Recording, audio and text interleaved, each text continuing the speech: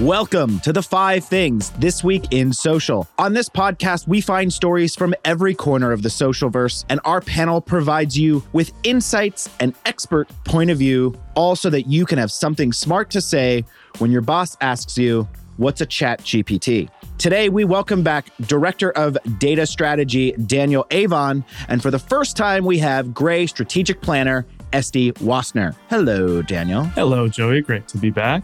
Daniel, do you have a song stuck in your head lately? Yes, Joey, I do have a song stuck in my head lately. This sounds like a humble brag, but I promise it's not. There's this Portuguese show on Netflix that I watched that's called Until Life Do Us Part, which is about a married couple that works in the marriage industry that are separating. And the theme song for that is so good. It's like very 2000s easy rock. And it makes me so nostalgic for that time. And it's just giving it to me in 2023. I love that. And hello, Esty. What about you? What have you been playing on repeat lately? Hello. Excited to be here. I've been playing Unstoppable by Sia.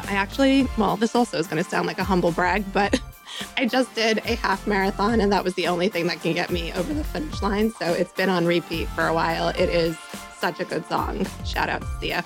That sounds awesome. And I'm Joey Scarillo. And like you, Daniel, I have been digging on the deep cuts from my college days. So I've been listening to a lot of Guster and Jimmy World lately. And you know what? That's not a humble brag. It's just a brag because that music rocks. All right, let's get into the 5 things today. First up, Daniel explains how Meta is flattening their workforce. And then Esty explains how Google is entering the chat AI ring while Meta is playing catch up. Then Daniel tells us that TikTok beats out all other apps globally on daily active users and time spent for teens. Then Esty gets into Pinterest, who aim to make videos shoppable. And finally, Daniel breaks down Instagram monetizing Reels with gifts. All right, let's get into it, friends. Daniel, what is going on at Meta and them flattening the workforce? So I will start off by saying I am sad to have more employment news with the tech world, but this seems to be a little bit of a different perspective on things. So embarking on what Meta CEO Mark Zuckerberg is calling the year of efficiency, bold title. Following their earnings report, Meta has announced it is moving to flatten its middle management heavy organization. This means that people managers, so people who manage people, many of whom only manage 1 to 2 people, will be converting to individual contributors or being asked to leave for the most part. I don't think it's like a blanket statement, but they're really trying to tighten the workforce. Additionally, teams and projects with competing objectives, so say that there are 2 teams kind of running at a similar problem or running at a similar problem different ways, will be scrutinized and reconciled.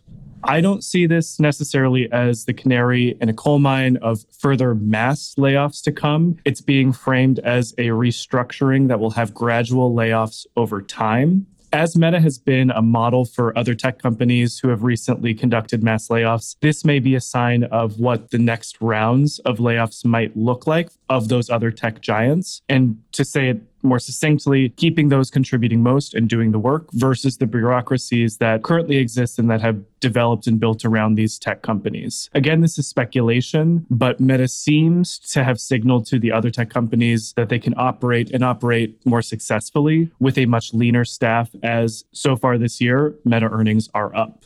There's no current clear or apparent implications for brands. It is curious to see how this is going to impact sales forces and customer service teams, if it might be harder to reach or you'll have to wait longer to engage with folks working on the platform from the brand side, and if other organizations will take this lead and what that might imply for their sales teams. Another piece of this as well is with a tighter focus on what the staff is, what they're doing, there will be less opportunity for vision and more need to just get the job done and focus on the simple, specific things that make them money. All of that seems to make sense. I think if I were watching a slide deck that Zuckerberg were presenting, that all seems to make sense. Esty, I'm curious what your point of view is on the big picture of what this means for Meta, knowing that they've got a diversity of projects and they're growing, but also what does it mean on the big picture for tech and advertising? Well, I think in general, unfortunately, we've been getting this kind of news, and you can call it whatever you want to call it, restructuring for the last few weeks. And I feel like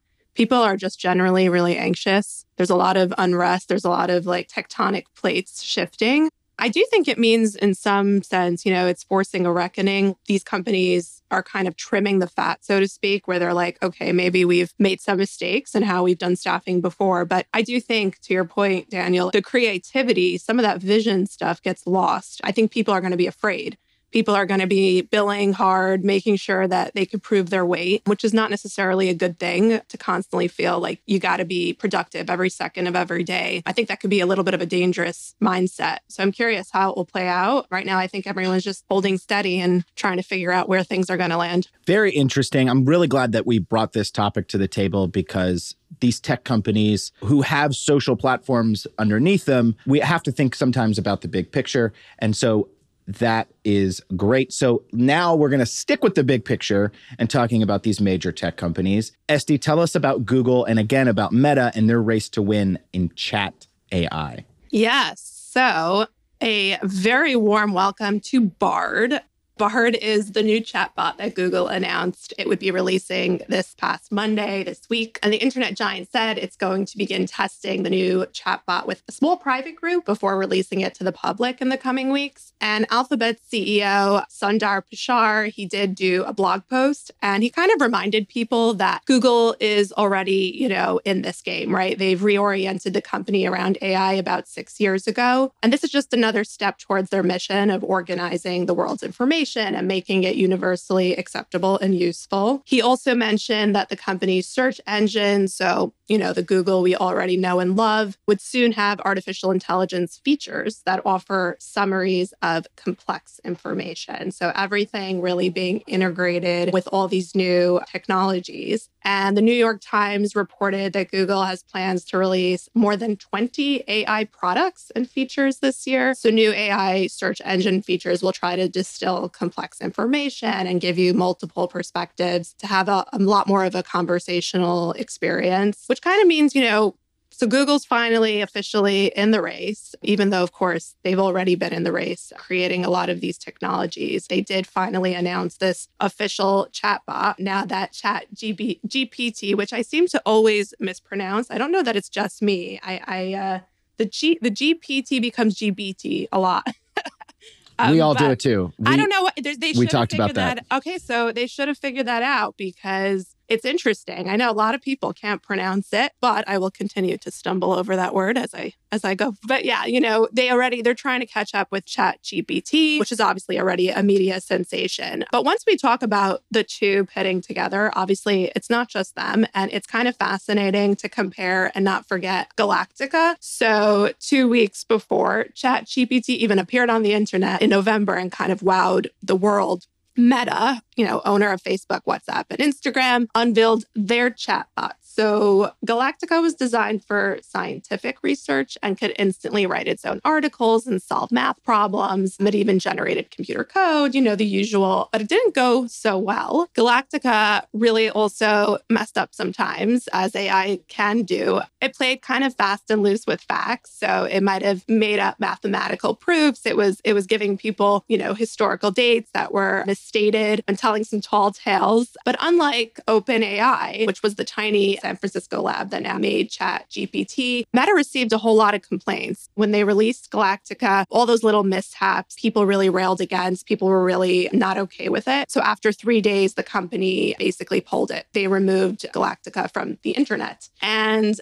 I find this really interesting, seeing as how Meta did Galactica, and then you have ChatGPT from this small company from OpenAI. Now you have Google coming out with Bard. It's interesting to see how the small company, big company are doing this kind of branding. And, if you think about this in terms of brand permission and how audience perception is kind of swaying the reaction of everything, the behemoths are not doing well. And, they have a lot more to struggle up against. They have an existing brand.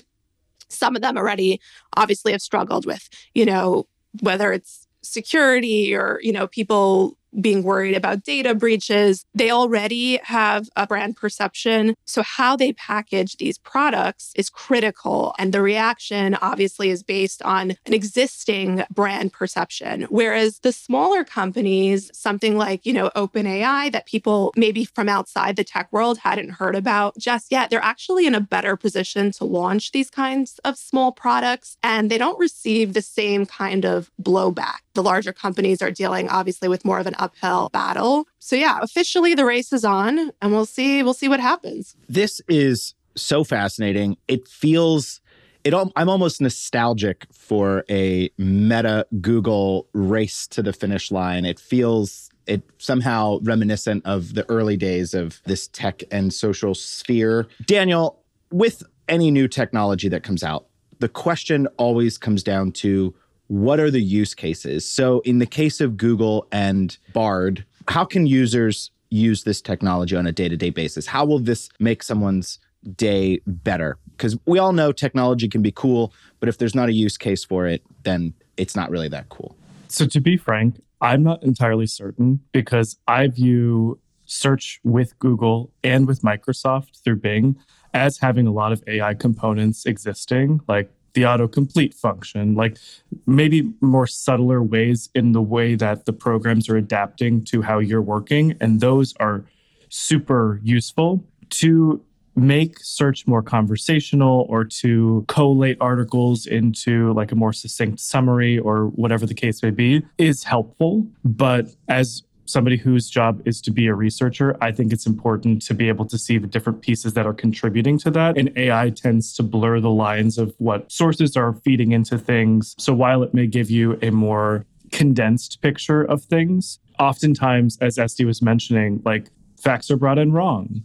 Information is brought in incorrectly. So I think from a researcher standpoint, but also a layperson, we have the responsibility to use it, to lean into it, to understand it, but also understand the fact that it's not going to solve all our issues. And we do have to do the good research in order to really have the true picture on things. I'm rambling a little bit, but it's a little bit TBD just based on what functionalities come out. And as Esty mentioned, like if Google is introducing 20, they have to be either quite small or small changes and sort of nuanced things.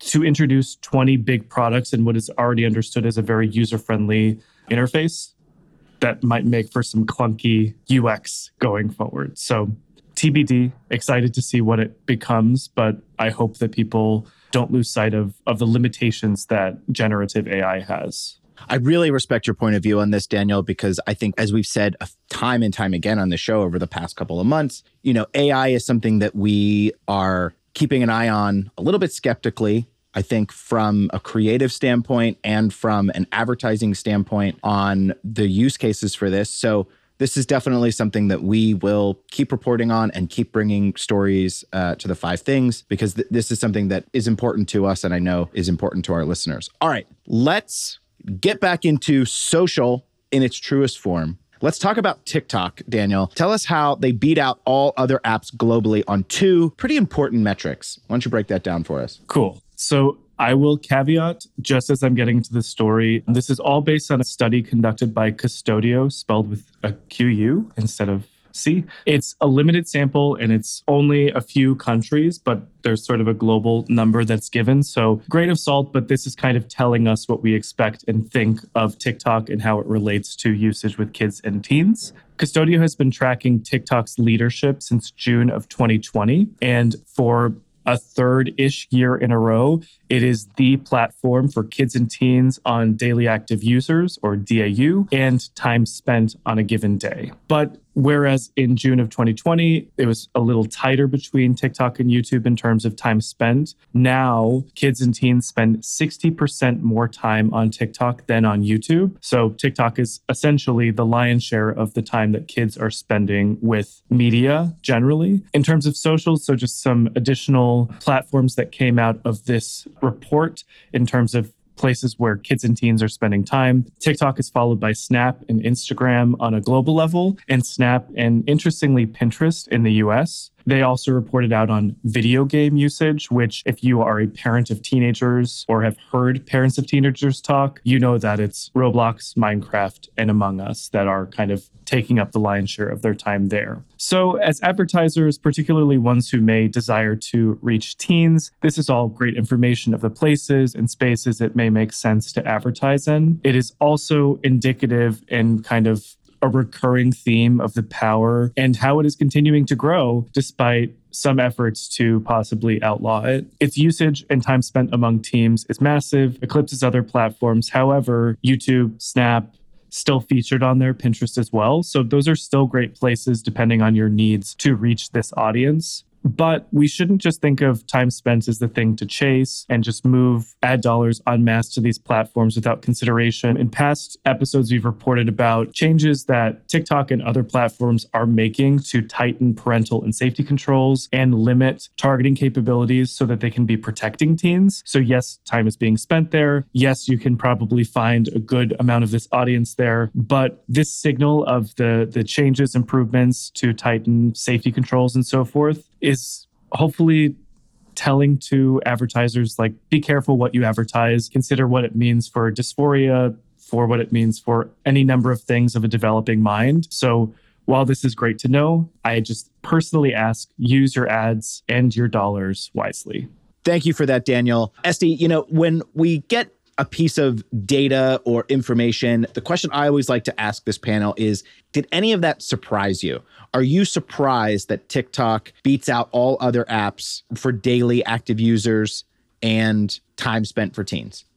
Joey, I wish I could say I was surprised. I really do, because it scares the hell out of me. I'm not surprised. No, I know how addictive, I don't know if I should out myself, but I know how addictive TikTok is firsthand, but not even to insert my own experience. I think you can see in younger viewers, I think what was so interesting and continues to be so interesting about TikTok is that the behavior, right? Unlike other social media platforms, maybe the behavior is a lot more similar to, let's say, consuming Netflix, right? When you have the commitment issues of Netflix, you go to TikTok because it's like you're live streaming short form movie, TV, entertainment. You're in this consume entertainment mode. I think what's really dangerous with young minds doing it is that it's so addictive and it flows so easily that getting out of it, it's almost like it's releasing, obviously, these feel-good chemicals, and you could just keep going. And if you don't yet have the wise mind or the know-all to realize that, this is not a healthy behavior, I think it's going to continue to be a problem. And obviously, with any kinds of technology, we know technology is addictive. This isn't something new, but there's been a little bit more maybe of a reckoning of, what are we going to do about it?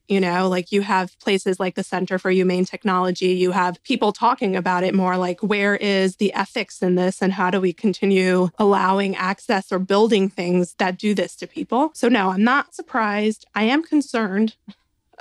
But yeah, I guess, it is what it is. And I guess we'll have to see what kind of protections are put in place, maybe eventually, because it is going to continue to grow, I think. And it's a quick PSA from me personally. Don't watch TikTok before you go to bed. Amen. Truly, truly, truly messes with my sleep. If I'm scrolling on TikTok, I get the worst night of sleep. So I think it's true what they say about sleep. I think you should read a book, turn off your screens, put all that stuff away. Sleep is very important, folks. End of PSA. All right, Esty, let's talk about Pinterest. We love talking about Pinterest over here. And tell us about how they aim to make videos shoppable. I like saying shoppable. Good. Well, we're going to say it a lot. Pinterest did say in their latest earnings call that the service now also has 450 million monthly active users globally, which is a 4% jump year on year. So a big congrats to them. And the social media company did announce that they are looking to make video more shoppable. So obviously, they do have this big long-term goal to make every pin shoppable. So, they started with static and they're following kind of that playbook and deploying computer vision technology across video to find products in video and make them shoppable. So again, all really makes sense. The CEO, Bill Ruddy, said that 10% of engagement is on video, but more than 30% of their revenue is on short form video. So that's a lot of revenue for the 10% of engagement. So really interesting. Obviously, they're not the only ones to do it. Other big names in the short video world are also looking at different ways of monetization. So you have YouTube starting to test a shopping feature for Shorts last November. And in June, TikTok started experimenting with a dedicated shopping feed to highlight products. But it is interesting to keep our eyes on Pinterest specifically. We do adore it. Also, when you think of the user mindset, right? When you go to Pinterest, you're already in a shopping mindset, which is kind of, unique for it. It's not entertainment per se, although you might go to Pinterest to be entertained, but it's a lot more focused on discovery. So when people go to Pinterest looking for images or video, whether you're planning, a party, a Super Bowl party, or you're looking for fashion inspiration, it's a lot about browsing possibility and discovering new things. And when you do that, you're looking to kind of expand and you're looking to maybe shop. So it does make perfect sense for them to do this. I could see it being wildly successful. And I'm really curious to see how these features are going to roll out and what they're going to look like. Daniel, are brands going to love this? Is this just like music to a marketer's ears? I hope so. I think, again, with Pinterest and just the types of brands that historically have engaged with the platform, it is going to first impact and be most interesting to like fashion, design, those types of brands where people are seeking out inspiration, maybe food brands if they're looking for recipes and so forth. But that's just the start of things. As this develops, becomes more mature, it will hopefully give opportunity to all brands, whether they have like physical products or services to engage with within this more shoppable social world that we are seeing develop. But again, just given the mindset and the types of reasons that people, for the large part, go to Pinterest, I think it's going to be of most interest and of most excitement to those sort of product-y, fashion-y, design-y type of brands. We say it every week that this story comes up about Pinterest. We love Pinterest.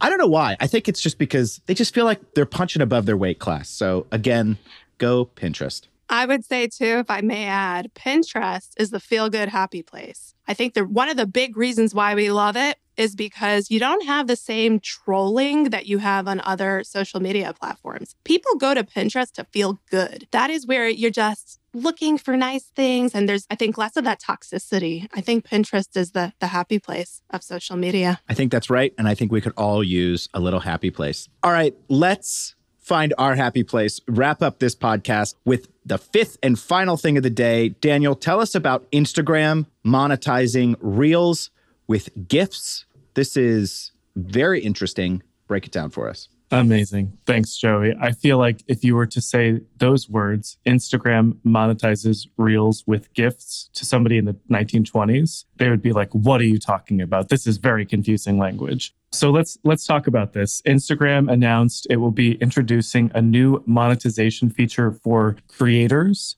called Gifts. It seems like this kind of exists on Facebook to an extent, but within the Instagram universe, this is currently only going to be available through Reels. The process is and is not a little complicated, so let me try to explain the constituent parts. Gifts can be given to Reels creators by clicking on the Send Gift button, which will sit above the creator handle in a given Reel. The gift itself is purchased with a currency called Stars that is an in-app purchase, purchased, I think, elsewhere within the app. I don't know if you can have like a click-through, purchase gift, purchase Stars to provide the gift and all that type of stuff. The current Star packages go from $45 for 99 cents to $300 for $5.99, and I'm sure bigger packages exist, but that gives you a sense of the currency you're playing with. And Meta will receive a cut of what creators do. So when you give a gift to a creator, Meta gets, I guess, a facilitation fee, and the creators get hopefully the lump sum of that. But the goal is to compete with the likes of TikTok, who have more developed monetization for their creators. It's interesting because there's kind of two sides of the coin at play here. One is Instagram is giving opportunity for users to reward creators and for creators to be rewarded. On the other side of things, because because this is a way for creators to make money through Instagram, they're effectively incentivizing more creation of Reels, which kind of runs contrary to what the Instagram founders talked about a little while ago of how they're deprioritizing video and kind of focusing on the roots of Instagram. So it'll be interesting to see what this makes of it. But I think what this is signaling is that Reels are not dead. They're not going away. There's some underdeveloped and untapped potential for them as exemplified by this move. But I'm not sure necessarily how brands could participate in this. It feels kind of weird, like for a brand to give a user or consumer gift to then give to a creator. Maybe there's a way to leverage gifts as a way to fundraise for causes or something in that vein, but I don't know if the T's and C's work out for that. All to say, Reels are still happening. Instagram seems to be trying to figure out the best ways to engage with them and also compete with the likes of TikTok. So I thought that was an interesting tidbit, but I'm curious, Esty, do you think that the behavior that Instagram is doing by adding this monetization is similar to any other platform that we're seeing? Or do you think people will engage with it the same way that they do on other platforms, on Reels? I don't see how it's very different. I mean, for me, every single time one of these platforms comes out with a new fancy monetization thing that has a lot of complex words and just complicates their loyalty play, to me, it's just like not another thing. Like if I was an influencer and I was like, oh, now I have to learn this again. And now my audience has to learn this again. And I get it. They're trying to, like you said, level the playing field. They're trying to make sure that, each of the features has their pull. But I'm not usually impressed by these things. I'm kind of like, okay, it's another add-on. It's another thing for people to learn. It's another thing that you might sunset in a few months because it doesn't work. So I'm a little jaded. I might be the wrong person to ask, but I'm jaded. I'm like, yeah, people will use it, but it doesn't sound special. I don't know. I guess time will tell if I'm wrong. But yeah, it just, to me, sounds like what every other platform is doing. Well, you're right. I don't know if people will use it, but I know for a fact I won't. I typically don't engage with these monetization things on these platforms because, Instagram doesn't need my 99 cents or whatever they're charging for a star. But I will leave that up to the users to decide how they spend their hard-earned cash. But in the meantime, we're going to land this plane. And so if you don't already, folks, be sure to like us, subscribe to us, follow us, review us, or write to us with your questions, comments, concerns, points of interest, or complaints, or just send us a thing you want us to discuss. You can do all of that by emailing us at podcasts@grey.com. Of course, I want to thank our panel today. Daniel, great job. And Esty, come back anytime. Let's make it a thing, my friend. As always, I'd like to thank Samantha Geller, Amanda Fuentes, and the crew over at Gramercy Park Studios behind the scenes. And this week, the team and I would like to thank Gabrielle Marchant for sending us a story.